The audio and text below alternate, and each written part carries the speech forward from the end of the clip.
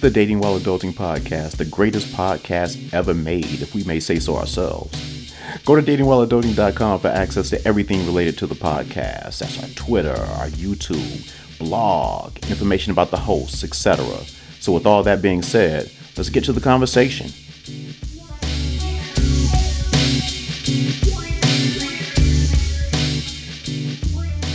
Hey, decent people. I am Michael Thomas. I am the person that you see all the time when you come here to listen to what I have to talk about.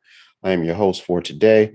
Our other host, Reginald Bush, he is on sabbatical still, doing his thing. Actually, he's right there off to the side.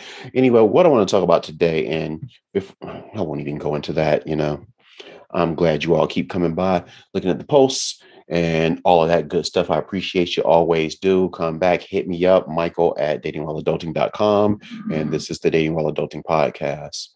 And let me just start off by let me just go right into what I'm talking about. So a while ago, I met a woman online, and during our first conversation, she told me that she'd had surgery like a week before she and I spoke. And she was talking about how she was in a lot of pain, and like serious pain. Like, I guess a lot of pain is serious pain, but pain like she could barely move, like to touch her, she would hurt. It was that serious. And during that conversation, what really kind of caught me off guard, though, was that she suggested that we FaceTime. And I was like, okay, yeah, that's cool. I'm not a big FaceTime fan, but with that said, I've never turned a request down when I've gotten a request to do it. And I understand when you're online dating, that's just part of the process. You want to make sure that somebody looks the way that they claim to look or have claimed to look in pictures and all of that good stuff. So she suggested that we FaceTime. And I was like, all right, cool. When do you want to do it? Like when you get better or whatever? And she was like, no, like right now. And it really kind of threw me off. It really caught me off guard, because you would not think that someone who had just gotten out of surgery, that they would be eager to jump on FaceTime. So yeah, that kind of caught me off guard. So I responded by saying, like, are you sure? It's like you spent the whole conversation up to this point talking about how jacked up you are, and now you're talking about getting on FaceTime. It's like you cannot be looking like camera ready, And I didn't say that part, but that's what I was thinking, and that's what I was implying, and my asking her if she was sure. And her response was really interesting to me, obviously, because I'm talking about it now. But her response was, well, you'll eventually see me, quote, ugly and all. And like I said, that's a quote. Those were her words, not mine. So she was like, so why not now? And I really didn't know what to make of that, to be honest. And as I'm talking through it now, I still am not sure what to make of that. Um, I didn't know if I should be really impressed. Um, yeah, because I guess it is true to a certain extent. Eventually, you will get to see the person that you're with, your person, as they say, at their worst. Or it could be seen as an extreme display of arrogance, or just like an overall obliviousness when it comes to dating and how it all works. So I guess one of those three. So let me break down those three and how I look at them, I guess. So, and I'll never really know what her rationale was, because the conversation didn't really go much further because of other reasons and things like that. But, and this isn't really about her in particular anyway. This is more about the thought process that people go through when it comes to dating. So let me go over those 3 points that I mentioned, and let me just talk a little bit about each one. Point one. Yeah. Well, you will see the person at their worst. Should that be your first impression? To me, it seems like it'd be better to see someone at their best in the beginning. So that way, when you see them at their worst, you have memories at least of what they were at their best and what they can be once they get back to that. So when you see them at their worst, you won't panic. To me, seeing this woman at her worst, it just seemed like it would have been weird because I don't really know what the best is besides some pictures online, which could have been from 2009 or something like that. Yeah. So if you see them at their worst from the start, you just kind of have to have faith that the best will be something really good when you eventually get to see that. That's one heck of a risk to take, especially in her case, because shoot, I think the recovery time for her was like another month or something like that. So I'd have to wait like a month and date someone that I didn't know. Not only did I not know them personally, but I'm getting to know them as they're recovering from something, going through something bad, and not knowing what they'll look like. So I really won't get a true gauge of what their personality is because they're going through this recovery process. And I won't get an idea of what they look like. Interesting. Interesting. It's a risk to take.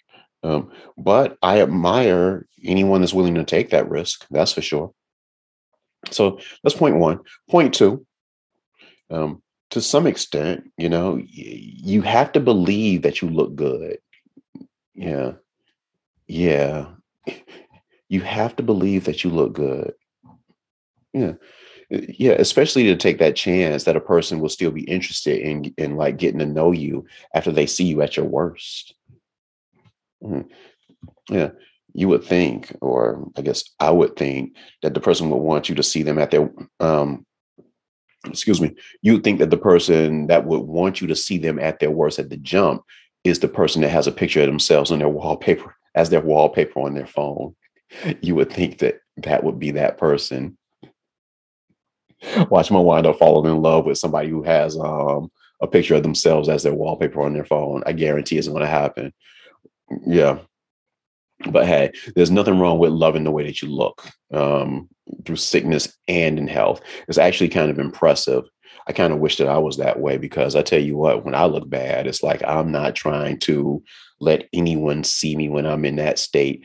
But with that said, for someone who is, I guess you can call it confidence in how they look, I don't want to go further than that because I don't want to come across as insulting anyone.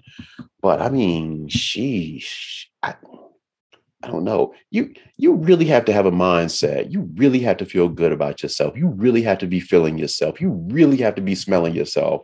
If you're like, this is the worst that I've looked, but I want you to see that because you have to be thinking you're still gonna be impressed. I respect that confidence, arrogance, whatever you want to call it. It's interesting. So, but that's point number two. Point number three, and this goes to the ambivalence. Maybe she just didn't give a what, which probably isn't a good thing to be thinking if you're talking about dating. And if you're that ambivalent about dating, you probably shouldn't be dating, right? But to me, there's always a balance between giving what could be an optimum impression to someone when you first meet them and keeping it real, which could be a little too real at times. Like if a guy gets a haircut normally every 2 weeks, but he has a date during the week in between haircuts. So his cut isn't fresh, but it's not all the way to the left yet. It's in that in between state, obviously. But if he goes to get a cut, breaks his schedule to go get a cut because he has a date, is he wrong? You know, because he's giving her a wrong impression. Yeah. Same thing for the women out there, ladies. Would she be wrong to interrupt her hair and nail schedule or whatever to look her best or what she perceives to be her best for a first date with a dude? I don't know. I've heard arguments on both sides. I've heard people say that if you break in the schedule, you are kind of what's the word I'm looking for? influencing someone or giving the wrong idea or something like that. But I've heard other people say, well, shoot, it's you, it's your haircut. It's not like you're doing anything fake or anything like that. You're just, jazzing yourself up. It's still you. So I don't know, but regardless of which side you choose on this issue, I think that it would be agreed that you probably shouldn't show up for the first date at your worst. I would think everyone would agree with that. Yeah. Yeah. Yeah. Showing up on the first date without having done any kind of maintenance or looking like you've just gotten out of surgery, whether you have gotten out of surgery or not. At least when you meet someone with that fresh cut or or a lady with that fresh do, you see what they are again at their best. If you see them at their worst, again, you have no idea what the best could be. Yeah, I think the real answer to all of that stuff is to present yourself in a way that you be seen for the majority of the relationship. So if the woman is going to see you mid cut, you know, for the majority of the relationship, you should probably present that from the jump. And I don't know that you should ever present your worst from the jump because hopefully she won't see you at your worst most of the time. Like, I don't like people to see me sick at all, especially someone that I'm in a relationship with. Like, even even if I'm sick and I know she's coming over, I still get up and like try to brush my beard or something like that, throw some mouthwash down my throat or something like that. I, I I still do that stuff. I still would do that stuff when the next relationship comes around, that is. Yeah. So while she wouldn't be getting me at my best, she still wouldn't be getting me at my absolute worst either. I'm still always trying. And I know a lot of people disagree with me on that one. Uh, but I just feel like one of the problems in relationships is that we get way too comfortable in them. Um, and while people say they want someone that they can be way too comfortable with, I just don't want anyone to feel that comfortable around me. Like, I want to. It's one thing to let your hair down, but it's one thing to take your hair off. And I mean that figuratively, not necessarily literally, even though it would be cool if your hair were your own. But anyway, that's a whole nother issue. I don't want to make anybody mad or anything like that. That's not what we're here for. We are here for love. But I want a relationship, where me and my woman, we're always trying to impress each other, not one where we feel comfortable grossing each other out. Like, like I love my friends. I have some of the best friends in the world, in my opinion. And I have some that, anyway, but I love my friends, but the majority of them, male and female, are disgusting. And they are comfortable being disgusting around me because that's the nature of our friendship. And I love them and they love me. Um, I don't want my woman to be that comfortable with me though. Yeah. And people are like, well, your friends get this and all of this stuff. Yeah, but when you're in a relationship, it's different than being in a friendship with your people. Even though everybody says, I want my friend, my whatever, to be my best friend and all of that stuff. Yeah, that's cool. But yeah, there's a little bit more to it than that, though. You know? And because my friends are disgusting in the ways that I'm referring to, it's one of the major reasons that I never think of my friends in a sexual way. Well, I don't think about the men in a sexual way for obvious reasons. I guess obvious to some, depending on who you are and where you live or whatever, what your belief systems are. But I don't think of my male friends as sex in a sexual way because basically I'm not gay. And but if you are gay and you look at other guys or look at other women, you know that some of them are disgusting. And I think that crosses both genders because my female friends are disgusting too. Yeah. But again, it's because, they feel part of the reason is because they feel way too comfortable around me. And because of that comfort, they do things that gross me out in ways that I could never think of them sexually. Yeah. And again, that applies to my female friends too. They're gross just like the men are. I'm not trying to mess with them. Yeah. And I've seen them at their worst, and it's not a pretty sight. So, hey, yeah. But don't you always want your partner to think of you as sexy? Don't you always want to be sexy for your partner?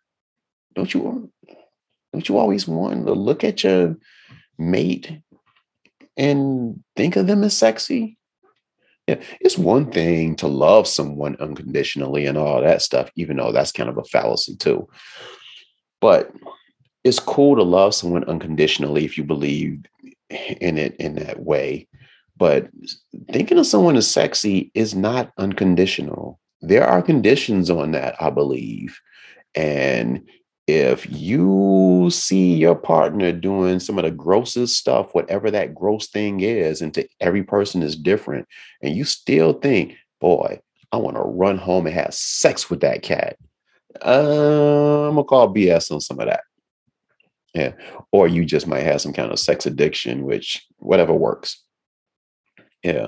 People walking around in relationships like their roommates just grossing each other out and stuff like that. Like it's almost like a competition in some of these relationships who can be more gross. Yeah. I tell you what, times like this, I wonder if I'll ever get married because it just seems like, I don't know. When I say these things to friends of mine and stuff like that, married friends of mine, they just act like I'm crazy. And it's like, you just have to accept that this is what marriage is. And yeah, marriage is just like you love someone and they just get to be as gross as possible. Whatever works. Yeah. But I will be married one day. One day. Yeah. Anyway, you guys know that listen to this, how I usually like to end these things, and I'm not going to end it in the way that I normally do. And the way that I normally do is talking about either divorce or death or both, and I'm not going to do that. I know what you're thinking. Yeah. I'm actually going to end this episode by celebrating love. And that's something that, even though this is a relationship and dating podcast, I don't know that I celebrate love enough, especially since that's the goal for those that fit into the demographic that I service. We service, me and Reggie. Um, but yeah, I want to celebrate love. And today I want to celebrate the love between Robert Kraft and Dana Bloomberg, whatever. Now, I have no clue as to who Dana is, and I had never heard of her before a couple of weeks ago. But I do know who Robert Kraft is. And Robert Kraft and Dana, they got married last week, I guess, depending on when you're listening to this. Robert Kraft is a billionaire, and he is best known to most for owning the New England Patriots American football team. Robert is 81 years old. Dana is 47 years old. Yeah, I think it's also, I don't know if it's worth mentioning, but just to throw it in, I'll say that Dana is clearly taller than Robert as well. And when you look at pictures of them together, it looks as you would expect that there's a woman standing there with her dad. So, yeah. So to all the ladies, I don't want a short man. And yeah. But it goes back to that episode that we had. I don't remember which one, but go back and listen to it and listen to all of them and tell 50 friends and tell 50 friends, where I referenced that article that talked about for a shorter guy, for every inch or whatever, how much more money he would have to make than someone who's 6 feet tall. Robert Kraft, he obviously makes enough to compensate for whatever he lacks in height. Or anything else that he might be lacking in at 81 years of age. So I celebrate the love. I celebrate this beautiful love story. And I take away two things from this beautiful act of love. One is there's always hope for all of us, especially those that fit into the demographic of this podcast. There's hope that love still exists, regardless of whatever age you are. So be encouraged out there, people. And the second thing that I took away from this story was that I need to make a lot more money. I need to get grinding. I tell you, tell 100 friends to tell 100 friends. Shoot. Hey. Anyway, that is me. I am Michael. Reggie, you want to say something to the people, Reggie? Reggie is still on sabbatical. I talked to Reggie last week, as a matter of fact, but you guys know I always talk to Reggie. But anyway, that is it for us. Thank you all for showing up. Thank you all for sticking with the program. I appreciate you all. We appreciate you all. And it's still weird to me when I look at the numbers from week to week and look at where these look at the places that these episodes are being downloaded from. I am shocked and amazed at some of the countries that where people reside that listen to this thing. It shocks me. Shout out to you all. And that is the reason that I go into explanations in the ways that I do. Like, for example, there might be some people listening saying, New England Patriots is like, of course we know that's football. Of course we know that's American football and all of that stuff. But looking at the numbers, looking at the statistics, boy, I can't talk today. Yeah, there are people listening that might not know that, might not have a clue about anything American related, including American football. But that's why I do what I do. And that's why I go into deeper explanations that some people might be wondering, well, yeah, obviously I know that. So, but thank you all for listening. And until next time, I will say to you all, goodbye.